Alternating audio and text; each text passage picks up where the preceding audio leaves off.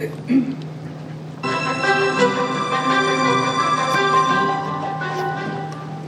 right, welcome to another lesson from our Healing University. And my name is Barry Bennett. I'm going to be with you for the next hour, sharing the Word of God about healing and how to receive healing. And in this particular lesson, I am really excited because I get to share something that I really enjoy talking about. And that is the power of our attitude and the power of expectation with regard specifically to healing, to anything in our lives.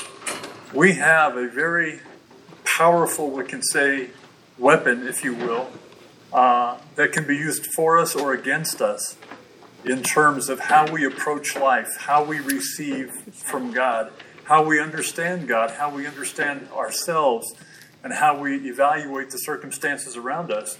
And all of these things can be wrapped up into a subject that I'm going to call anticipation or expectation or attitude. What is your attitude toward life? And more specifically, what is your attitude toward health and healing? And how do you see those things and how do you approach them in a very practical way in your life? And so I'm going to be going over some scripture with you and giving you some things to think about in terms of our attitude. How we approach life and whether or not we are positive or negative people is going to have a lot to do with the kind of life that we enjoy or don't enjoy. Or we could put it this way, the kind of attitude we have is going to determine the kind of harvest that we have in our lives, what we expect from life. And depending on how we were raised, we all have certain kinds of expectations depending on the input from our culture, from our teachers in school, from our parents, from our friends.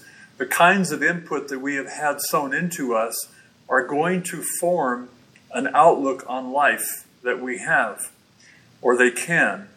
And so that outlook then is going to be positive or it's going to be negative, and it's going to have a lot to do, a lot of influence with how we walk in health and peace and relationships and any number of things. Proverbs 23:7, and I'm sure you've heard this verse many times, it says, "For as he thinks in his heart, so is he." Or in other words, how we think about God in our hearts, how we think about ourselves in our hearts, how we think about the world around us, how we think about the subject of health. All of these things are coming from our heart. And as we allow our heart to think or to view life, that is what we're going to harvest in life. As we think in our heart, so are we. In Matthew 12:34 and 35, Matthew 12:34 and 35, it says, "For out of the abundance of the heart the mouth speaks. A good man out of the good treasure of his heart brings forth good things, and an evil man out of the evil treasure brings forth evil things." Or there is an abundance of something in your heart. And one of the fastest ways to tell what is in the heart is by what comes out of the mouth. For out of the abundance of the heart, the mouth speaks. And so if we hear ourselves speaking negative words, words of fear, words of worry, words of anxiety, words of negativity, words about it never works out for me and everything always goes wrong and that kind of thing, that's coming from somewhere, and according to the Word of God, it's coming from your heart. For out of the abundance of the heart the mouth speaks, and it goes on to say, a good man out of the good treasure of his heart will bring forth good things. Future. Your future is in your heart. An evil man out of the evil treasure or the evil condition or the fearful condition, or you could add lots of adjectives here. The anxious condition of the heart, the fearful condition of the heart, the nervous condition of the heart, the bad expectation condition of the heart. Out of the heart, you're going to bring forth evil things or you're going to bring forth good things. And so it says, as a man thinks in his heart, so is he. So all of us have an attitude, or we have an expression, or we have a level of expectation about life. We have, whether we realize it or not, we've made decisions about how good God is. And whether he's really, really good, or whether he's just a little bit good depending on how I do. You may not have thought about it like that. But you have an attitude toward God. You have an attitude toward yourself.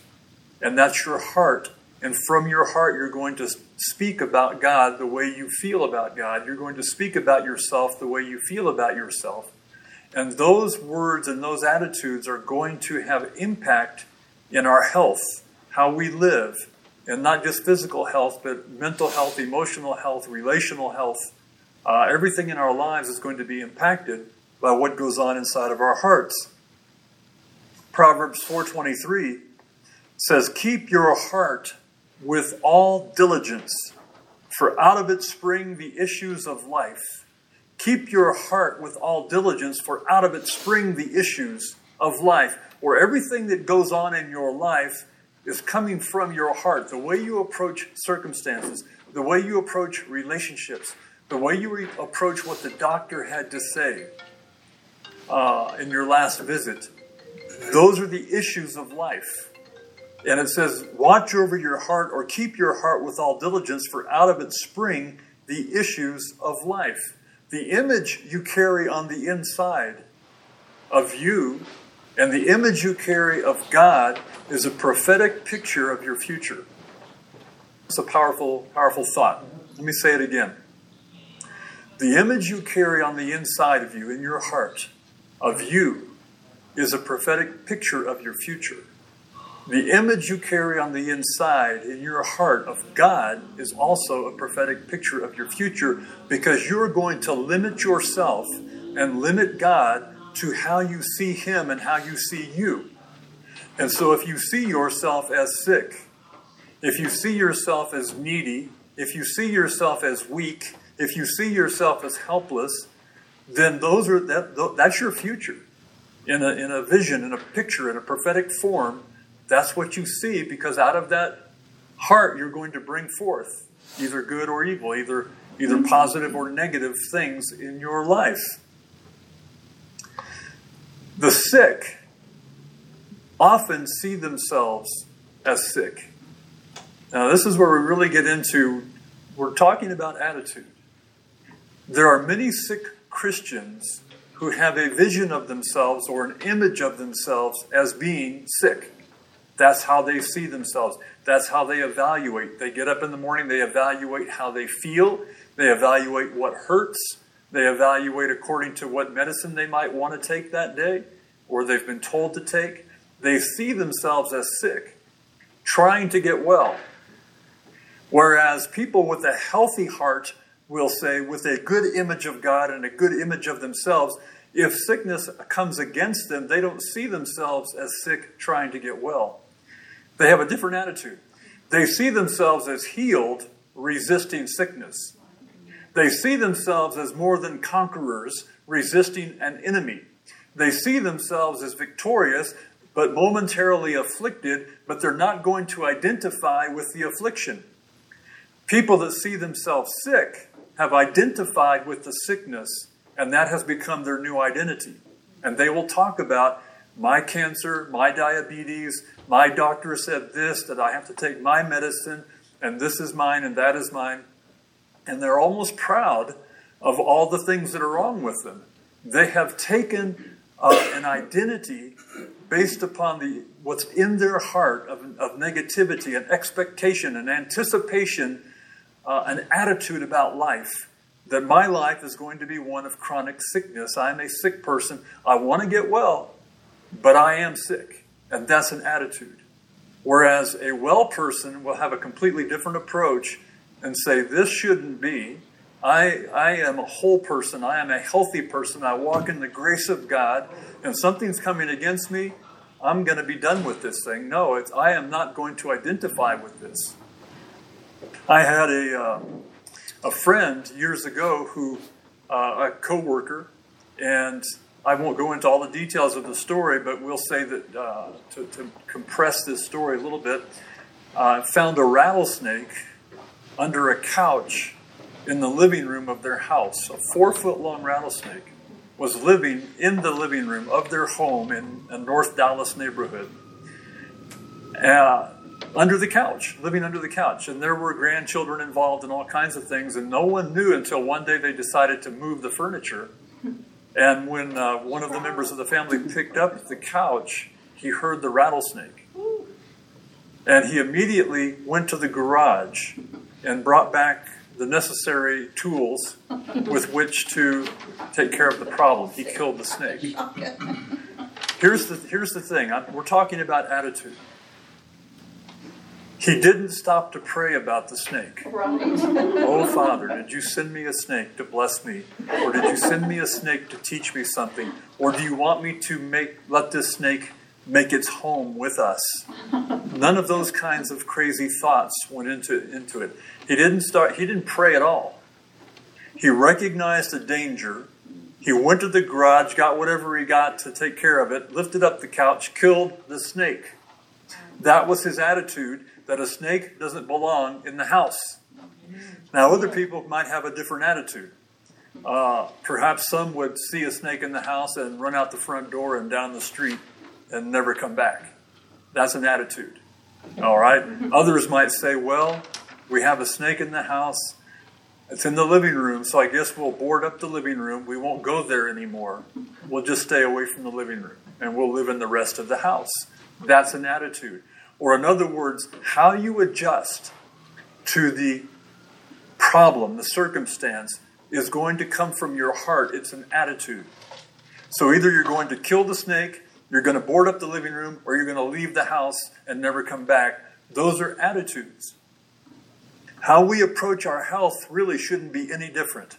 If you're dealing with a sickness, if you're dealing with a cancer, I don't care how severe your issue is, it's a snake in your life. And your attitude is going to determine how you deal with it. Are you going to kill it?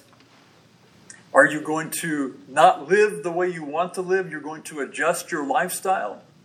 Or are you going to just simply check out and not have anything, just live the life of a sick person?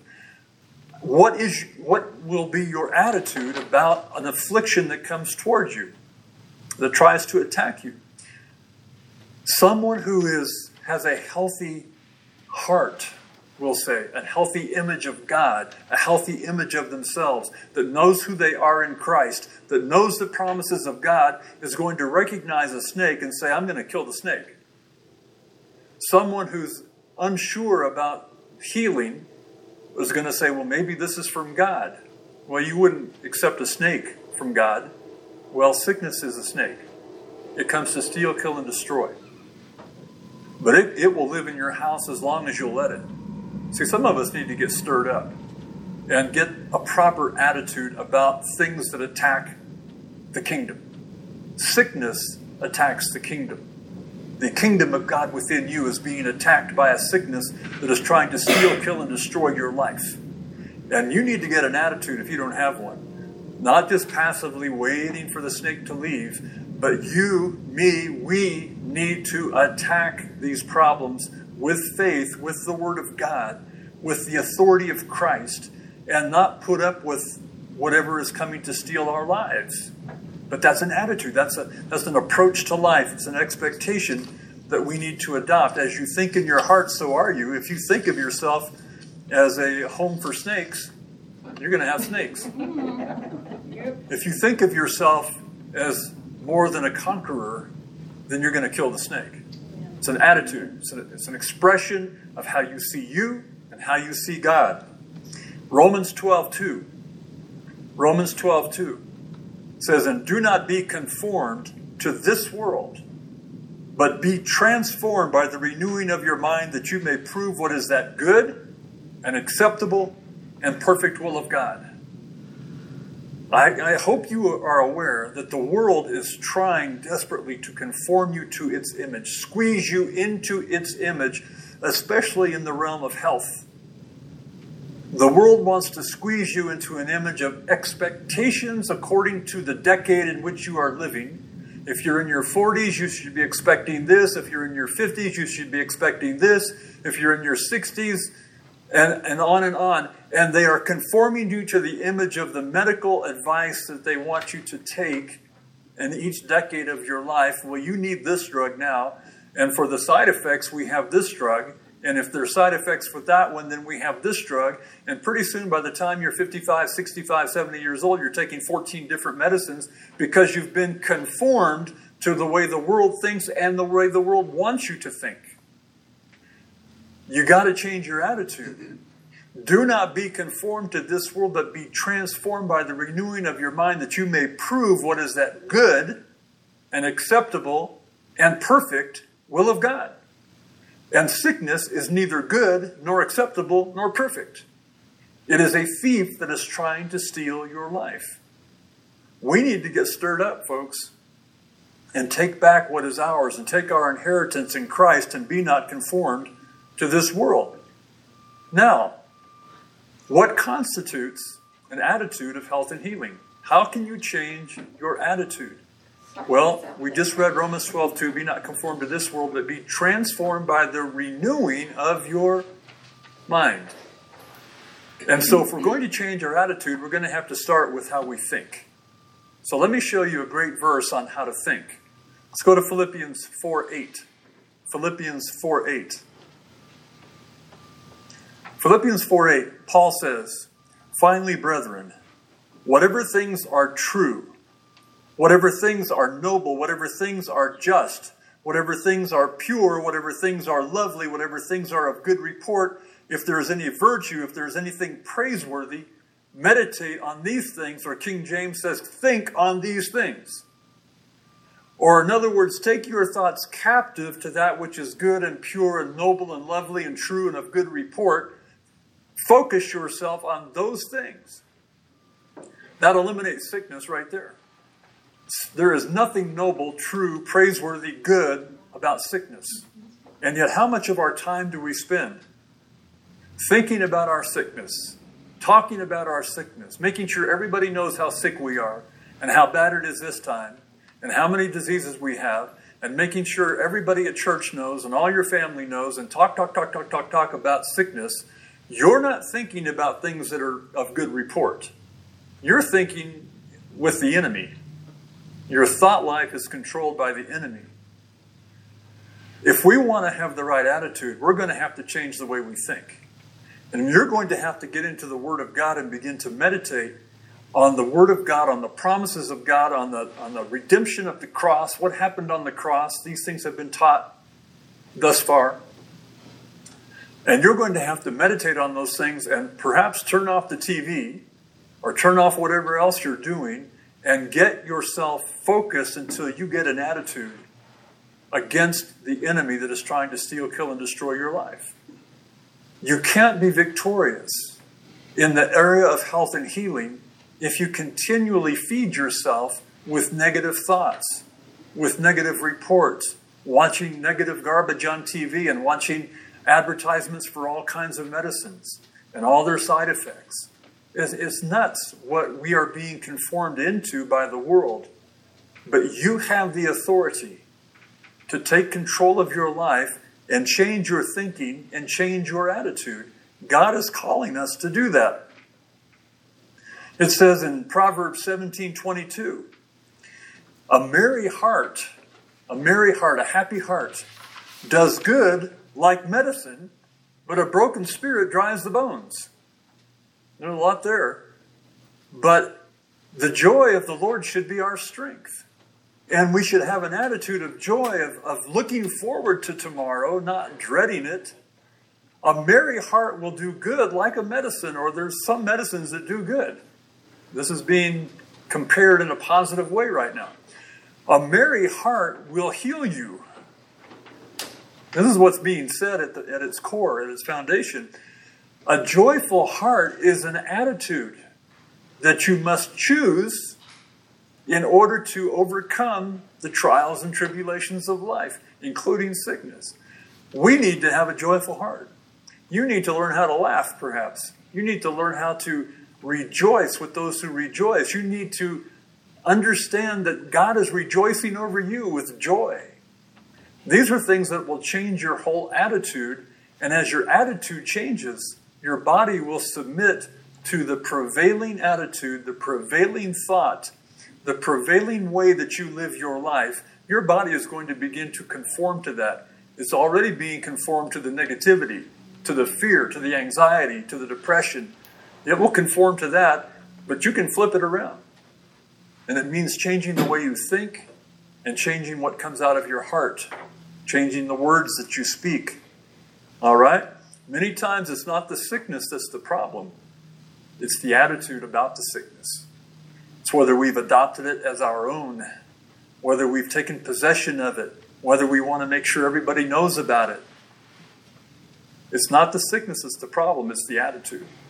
If you would get the attitude of snake killer, if you would change the way you approach these things and realize your body is a temple of God and He's given this body to you to care for and to reign over, and you become the ruler over your body, you don't wait for your body to tell you you're healed. You tell your body what's up. We'll talk about that more in another lesson.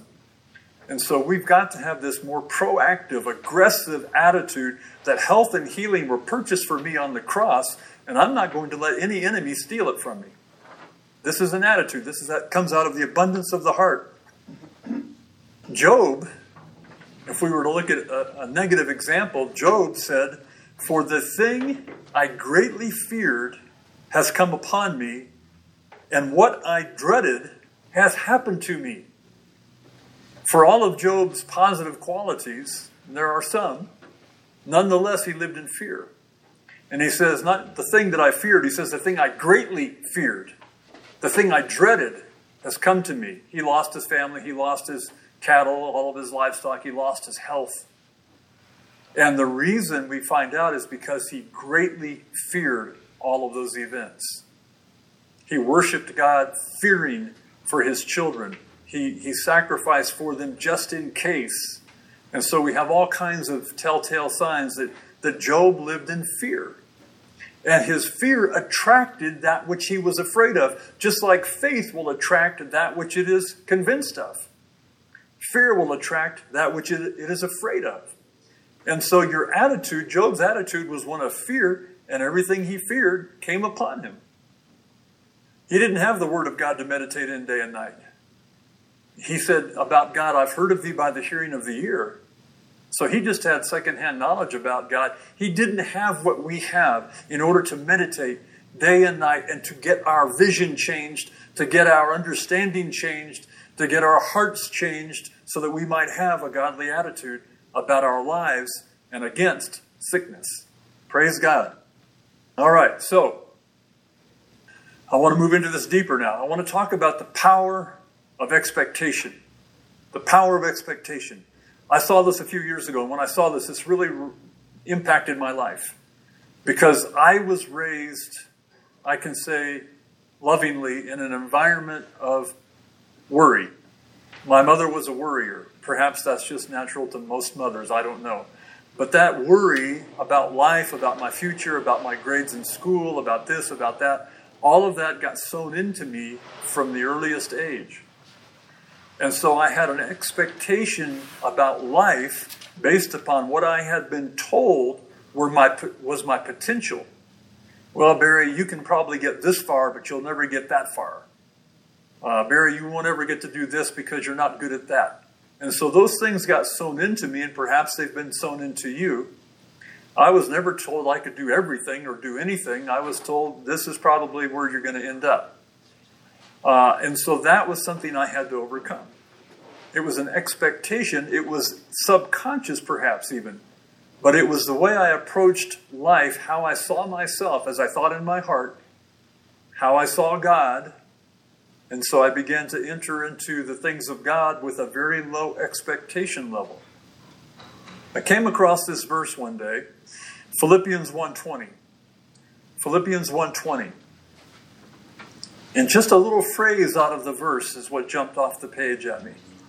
Paul says, according to my earnest expectation and my hope. And then he goes on. It doesn't matter the context right now. It's just the way he phrased that. According to my earnest expectation and my hope. And I thought, well, aren't those the same thing? Expectation and hope. And as I looked it up and began to study it, I found out, no, they're not necessarily the same thing. An expectation, one definition I saw, Expectation is an intense anticipation. Intense anticipation. And he goes on to say, according to my expectation and my hope. Hope, biblically speaking, is intense anticipation of good. And the light came on. People live with a default expectation about God, about themselves, and about life. They have a foundational default level of what they are expecting. And here's what I've seen in me and in others, is that some people have a negative expectation or an inferior expectation about life, about how much God wants to bless them, about how good they are about in anything. They have an expectation, and many people have a very negative or fear-driven expectation about life. But hope is intense anticipation of good based upon the promises of God.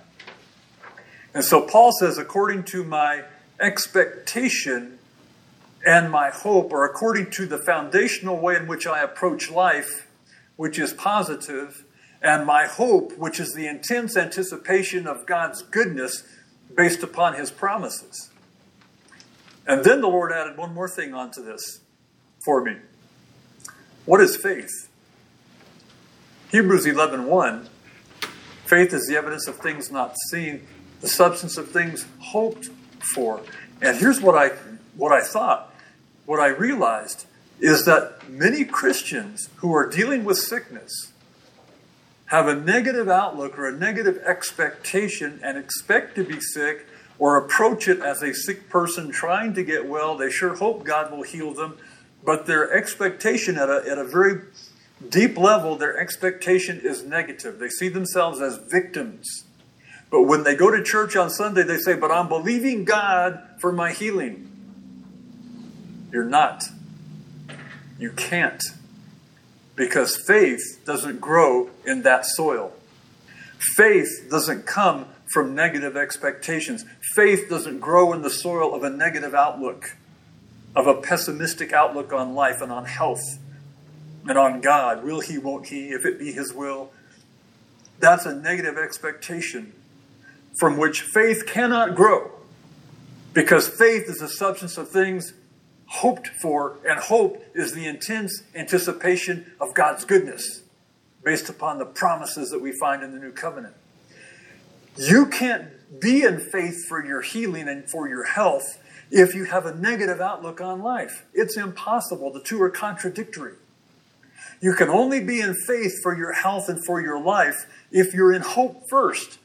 An intense anticipation of good, an outlook on life that is positive and expects the best and expects the favor of God, expects the blessings of God, expects healing and health, expects prosperity, expects goodness and mercy to follow you all the days of your life.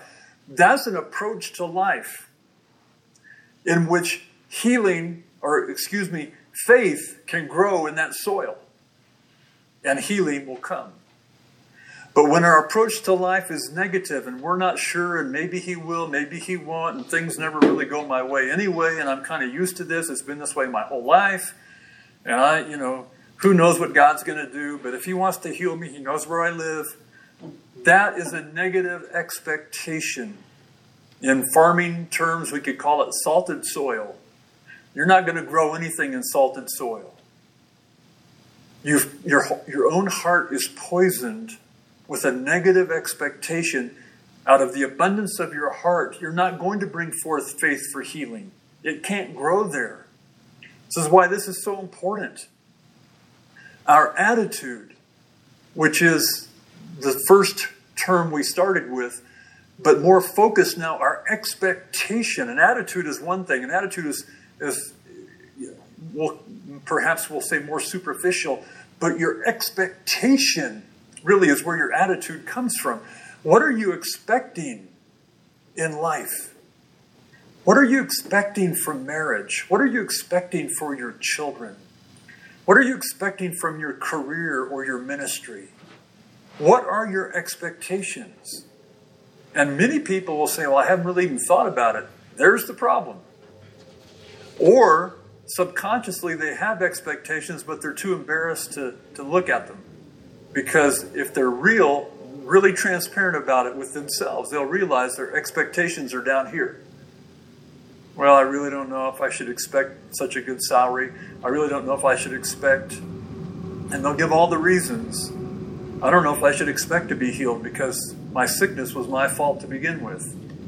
And see that you've already set the parameters of what you'll allow God to heal based upon how you judge yourself. But overcomers have a different expectation. Overcomers have gotten a revelation of how good God is, and that their worthiness or their righteousness isn't from themselves, it's from God. It's a gift. It's called the gift of righteousness. Overcomers see themselves as overcomers. Overcomers talk differently. Overcomers see differently. They hear differently. Overcomers have an expectation of overcoming. It's not that we never have problems. It's that we know we will overcome them by the grace of God, because that's our expectation in life. To be winners, not to be losers. When we're talking about faith, we're talking about something that can only grow in the soil of positive expectation, which is called hope.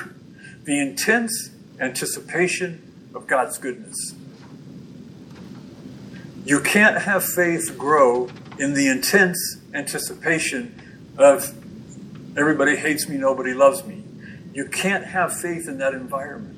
You can't have faith with a heart that's full of consternation, anxiety. Will he love me? Does he love me? Will he heal me? I don't know. Maybe if it's his will. You can't grow faith in that soil.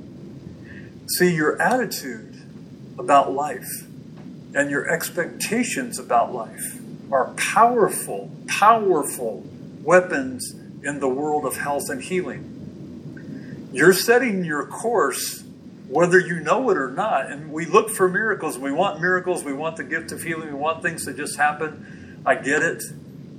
But maybe they can't happen because of your outlook on life.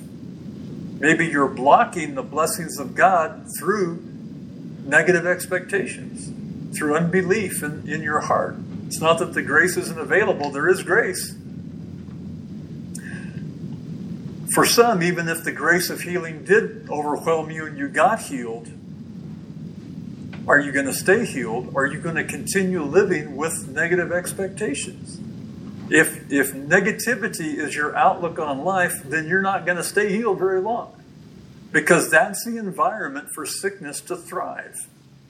You're just opening the garage door and the back door and the front door. The whole house is open for the enemy when you have a negative approach to life. Amen. Pessimism is the breeding ground for unbelief. The breeding ground for unbelief.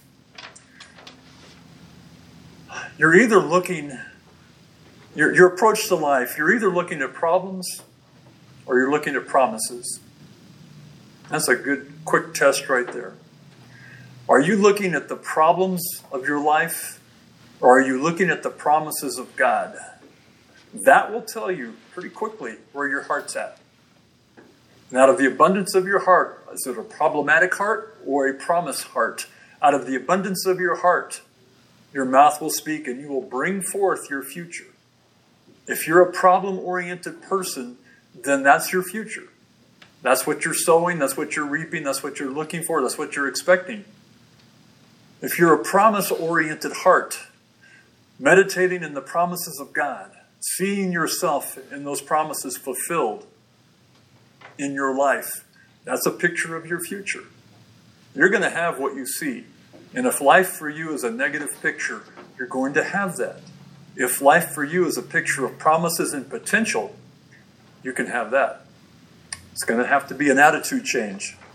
Expectations are built on information. Expectations are built on memory of how things went in the past, and we project then how they might go in the future. Expectations are built upon teachings that we've heard, words about God, about ourselves. All of these things are logic. All of those things add up to expectations. well, if this is how it used to be or this is how it was that time, then that's what it's going to be like going forward. But that's discounting the Word of God. That's discounting the promises of God. For example, if we're talking about the parable of the loaves and the fishes, 5 loaves and 2 fishes amongst a few people is barely enough. And so based upon experience with 5 loaves and 2 fishes in the past, the disciples concluded this is not enough for thousands of people. So their expectation was, send them away, we don't have enough for them to eat. See, they based their expectation not upon promises, but upon problems. This isn't enough. This is our experience. Logically speaking, this is no way is this enough. But see, that's a negative approach to life. Whereas Jesus took the same 5 loaves and 2 fishes and had a different expectation, a different vision. He saw it differently, and he fed multitudes with 12 baskets left over. Praise God. I mean, this is important, folks. How you evaluate where you're at, how your health is, how you evaluate your health, how you evaluate your future, how you see it. This is your expectation or this is your attitude, and it's going to set the stage for what you're going to reap. You can't reap where you can't go in your own heart. If you can't go into the abundant promises of God with your own heart, if you can't see that with your spiritual eyes, you're not going to have it. As you're going to approach life the way the disciples approached the loaves and the fishes. Well, this isn't enough. So your expectations are built on man's wisdom. We'll just break it down more simply here. Man's wisdom or God's wisdom? Which one is setting your course? God's wisdom, God's promises, God's revelation, or man's wisdom, man's logic, man's failure complex? What is setting your expectations? Who, now I'm going to say this again now in a different way. The question is who or what is setting your expectations? Who has set them? Your parents, your teachers, your friends, TV, Hollywood, politics, the doctor. Who is setting your expectations? You need to be honest and evaluate that. Because whether you know it or not, you have certain expectations. You have an attitude. It's in the abundance of your heart. And out of that, you're bringing forth your future. So who is setting your expectations, or what is setting your expectations? What the medical society says about cancer, is that setting your expectations? Or is what God has said setting your expectations? I tell the story of my oldest son, who 40 years ago, a little over 40 years ago, we were told he was dead in the womb. Dead. The doctor says, he showed me a sonogram. He says, the sac has collapsed. The fetus is dead. Those were his words. Based upon living from the natural, I could have adopted the expectation from the medical community, science, thousands of years of doctors and all of this, and I could have said, well then, that's it. The baby's dead. I could have adopted that expectation based upon the words of a doctor, and I'm not against doctors, this is just simply an example. But I heard God. And when I heard God, a different expectation was born in me, because God said, no. That's what came out of my mouth. No. And we didn't go back to that doctor because I didn't need any more of his negative expectations. And my son was born 2 weeks late, perfectly healthy, and will be 40 next month. Perfectly healthy, incredibly successful young man, that had I adopted the expectations of the doctor or of the world, we'll say, he wouldn't be here. He wouldn't be here. Folks, you have no idea how powerful this is. Your attitude, your expectations are coming from somewhere. Where are they coming from? And what is feeding them? Romans 15:13. Romans 15:13 says, now may the God of hope, praise God, hope is intense anticipation of good. May the God of the intense anticipation of good, hope, fill you with all joy and peace in believing faith. Faith begins with the God of all hope, and it fills you with joy and peace in believing that you may abound in hope by the power of the Holy Spirit. Powerful verse. Romans 15:13. Now may the God of hope fill you with all joy and peace in believing that you may abound in hope by the power of the Holy Spirit. That's how a Christian should live. That's the attitude we should have. That's the expectation level that we should have in life. That the God of all hope is filling me with joy and peace as I believe, and my belief can only come from the soil of hope. It can't come from the negative soil of pessimism. I read somewhere a saying, someone said, a pessimist is someone who's always disappointed in the future. I thought, wow, that's profound. A pessimist has already evaluated the future and is not happy with it. That's an attitude. That's an expectation level that is going to set the course of your life. And it's going to impact your health. All of these things have impact in the realm of our health. When Jesus ministered on the earth, multitudes went after him. And they went to touch him, they went to hear him, they went to be in his presence. Why? Why did they seek him? Because they expected goodness from him.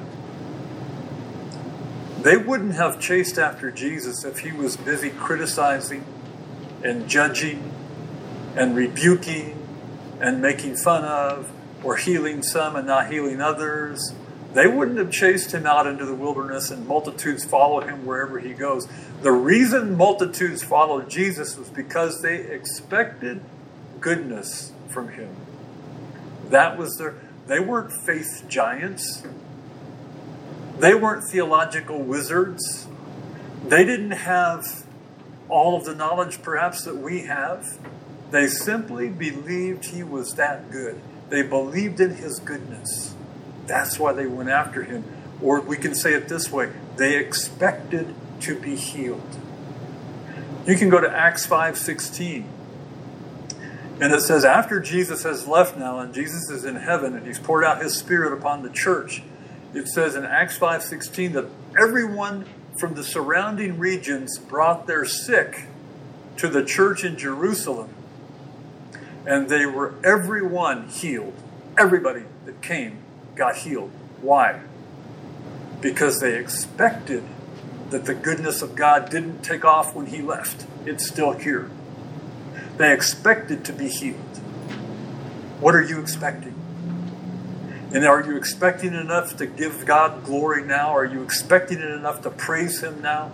Are you expecting to walk in health and healing? Are you expecting to live out your long life and be satisfied and finish your course? Are you expecting to do so in health? Are you expecting your youth to be renewed like the eagles? Are you expecting to be filled with his joy, that the joy of the Lord will be your strength? What are you expecting? I see so many that I see struggling with the issue of health and healing. They're not what they're expecting is that somebody will swoop down and make it all go away, but their attitude is negative. They're not convinced. They're hopeful in a natural carnal sense, but they're not hopeful in a biblical sense. It's a victim mentality, not a victor mentality. A positive expectation is the birthplace of miracles. Your expectation will either be Bible hope or fear and defeat. Those are your choices. Bible hope based on the promises of God, or fear and defeat like the rest of the world. Faith can only spring from the intense anticipation of God's goodness. Faith will only grow in the soil of the intense anticipation of God's goodness. Is he good enough for your situation? Is he that good? And some people will hesitate. There's a lot of folks out there that will even debate me on this. Well, if it is his will. There's no faith in that. You're robbing God of the only thing that pleases him. Without faith, it's impossible to please God. And when you tell me that, well, maybe he will, maybe he won't, you've just stolen the capacity to believe without doubting. Now your whole thing is based on doubting, and that's an attitude, it's an expectation that's out in the abundance of your heart. You're not going to reap health and healing from that place. Your attitude is a powerful influence for health or for heartache. How you approach life is going to have a lot to do with your health.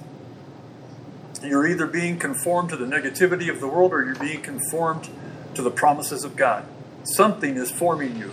Something is molding you. Something has your heart. What has your heart? Who has your heart? All right, so let's finish up in the last few minutes that I have here. How then do we change our expectations? So I've got 3 things here very quickly. Number 1, keep the promises of God in front of you. Keep the promises of God in front of you. Meditate on them. Read the healing stories of Jesus. Read the promises of God. Read about who you are in Christ. Believe it. See it. Choose to see it. Choose to believe it. Choose to declare it with your mouth. Keep the promises of God in front of you. Number 2, be aware of what your current expectations are. Be honest with yourself. What are you expecting right now? Not only in the area of health, but in your relationships, in your career, your ministry, whatever you're involved with. What are you expecting from this situation? Well, I haven't really thought about it. That's the problem. What are you expecting in terms of long life? How do you see yourself when you're 80? Well, I hope I'm still around. Well, with that attitude, you might not be. Or I hope I'm still running marathons or still swimming laps, or I see myself active, hiking. See, there's something in you that you've either not evaluated it or you have done so negatively, but can you see a positive outcome to your life? What are you expecting? So evaluate your current expectations and discern where they're coming from. Are you basing your life on what the doctor said? If I had done that, I wouldn't have my oldest son. Are you basing your life on what everyone else says you can or cannot do? Or are you basing your life on what the Word of God says? Who has the ultimate word in your life? Because that's where your expectations are coming from. That's where your attitude is being shaped. And your attitude is going to set the course of your life. Number 3, train your mind to think God thoughts. Train your mind. Take every thought captive. Train your mind to think God thoughts. It says, I'll read Philippians 4 again. Philippians 4, 8 and 9. Finally, brethren, whatsoever things are true, whatsoever things are honest. Well, that you got to turn off the TV already. All right? Nothing true and honest on TV unless you're watching a gospel truth show or something. But you're going to have to guard your heart from things that aren't true and aren't honest if you're going to have a positive expectation. Whatever things are just, whatsoever things are pure. All right? Are you filling yourself with things that aren't pure? That's going to be a health problem at some point. Whatsoever things are lovely, whatsoever things are of good report, if there be any virtue, if there be any praise, think on these things. This is not a suggestion. This is a key to life, a key to abundant life and health. Those things which you have both learned and received and heard and seen in me, this is Paul saying, do, and the God of peace shall be with you. The God of peace shall be with you. Take control of your thought life. Evaluate where your expectations are coming from. Decide to build your expectations for life on the promises of God and not on the world. Don't be conformed to the world. Make a choice today to change the way you approach life, change your attitude, change your expectations. Give faith a chance. Give faith a chance. Negativity is killing your faith, perhaps, if you're a negative person. Amen. Let me just say a quick prayer for you. Father, We thank you for the power of your word. We thank you for the life of the word. We thank you for the authority of the word. And Father, we choose to submit ourselves to the word of God and let it transform our hearts and let our attitude, our vision, our expectations come from your promises and not from the world's problems. Father, we thank you for that transformation process. We thank you for health and healing in our bodies. And we give you all the praise and all the glory in the name of Jesus. Amen and amen. All right. Well, anybody got any thoughts after that?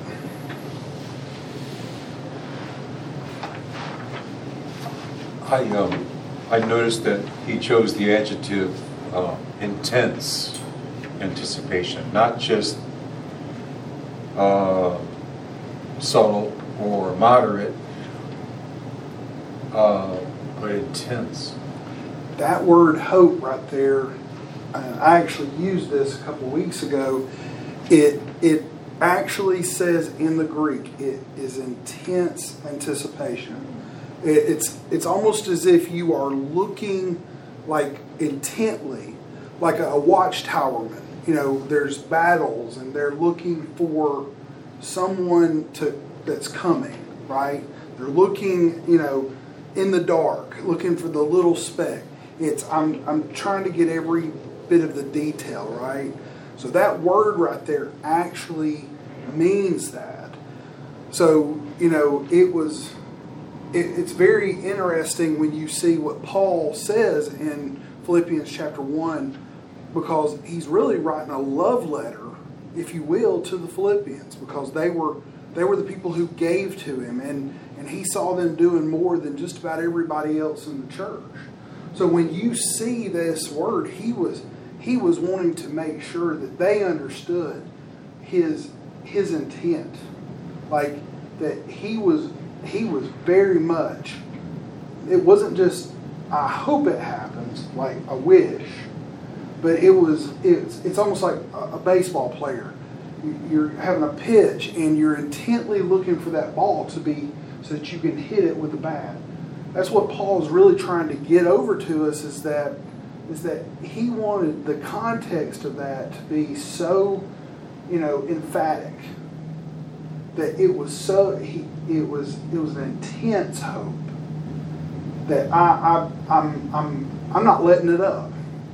Like I'm not taking a break to not see something different. And those are some of those things where, and I love the way Barry Bennett puts this because, we get tired. I mean, everybody worked today, right? So, well, some of you didn't, right? But the thing is that we will let our guard down, and we will accept what people tell us, or we will accept the commercial that says, you got the third eye that grows out of the top of your head and that you need this certain medicine. And everybody goes, you know what, I keep feeling something up there, right? People will absolutely go to the extreme because they're tired or or they want something else. Stress. Say again? Stress. That'll push you to almost anything. It'll push you, and you're looking for something else to give you relief. And the thing is the Word of God is something that we are supposed to intently just put all of our mind on. When I was going to Charis Bible College, Heather and she'd go, man, you come home and you're just like a fire hydrant. You're just like, this is what I learned and this is how it happened. Well, when you get 16 hours a week of the Word, which is what I was getting at Charis Bible College, you walk out of there thinking, man, I can just walk on hell with a water pistol right now. I mean, Satan, I'll smack him in the mouth and we'll be done with this. I mean, you are that intent about what is happening in your life. And I'm going to tell you what, you leave it and it's almost like something's been removed from you. I actually had like a depression for a while because I wasn't getting the Word 16 hours like that. And you say, well, Dusty, why don't you put 16 hours in? Because the world will fill every little gap that you give. And I had to make that, time. And that was what was filling my gaps. So that's what Barry's really trying to get us to understand, is that we need to understand the things that try to come in and take not just our time, but also try to come in and feed us something that we're not supposed to have in our hearts. Anything else? That was a good one. I didn't get to hear your message Sunday because I was doing children's church, but I was listening to it today, and something you said just really hit home with me, and it's good with healing too. You said you don't try the word, you do the word. Do it. And that's the same with healing. You don't try healing. You are healed. You are healed. You are healed. You're not trying it. 1 Peter 2:24 says that by his stripes we were healed. So the tense of that verb, right? We were something. Well, that means we are something now, right? I always tell people health. I am health. Just say I'm health. Because I am health is the present tense form of that scripture. Isaiah 53:4 says that it's looking towards the cross. So if you go to Isaiah 53:4, it's going to say that by his stripes you are healed. Well, that had not happened. There was no stripes to actually be healed for. That was back in Isaiah's day. But when Peter actually took 1 Peter 2:24 and he wrote it down, well, the cross had already happened. So 1 Peter 2:24, he's looking from the cross forward. So the cross is where the stripes were. The cross is where your healing came from. The cross is where everything's at. So it's already happened. So now, if it's already happened, then it is you. It's who you are. It's your identity. I am health. Amen. Yes. See, the rocks of life, which is what I was teaching on the grounds, right, this past weekend. But do you know that the ground is our heart, our core belief system, whatever we believe. I like, Romans 10:9-10. It's with the heart that man believeth unto salvation. See, our heart is our belief system. It is the thing that we have. And if we have other things in our belief system, then we'll believe them over the things of God. And so the rocks, the things that are in our heart, that people are planting, that the TV's planting, that YouTube's planting, that TikTok's planting, whatever it is, we need to get those out so that our harvest can grow.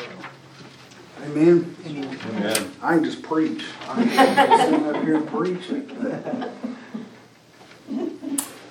Anything else? Anyone else?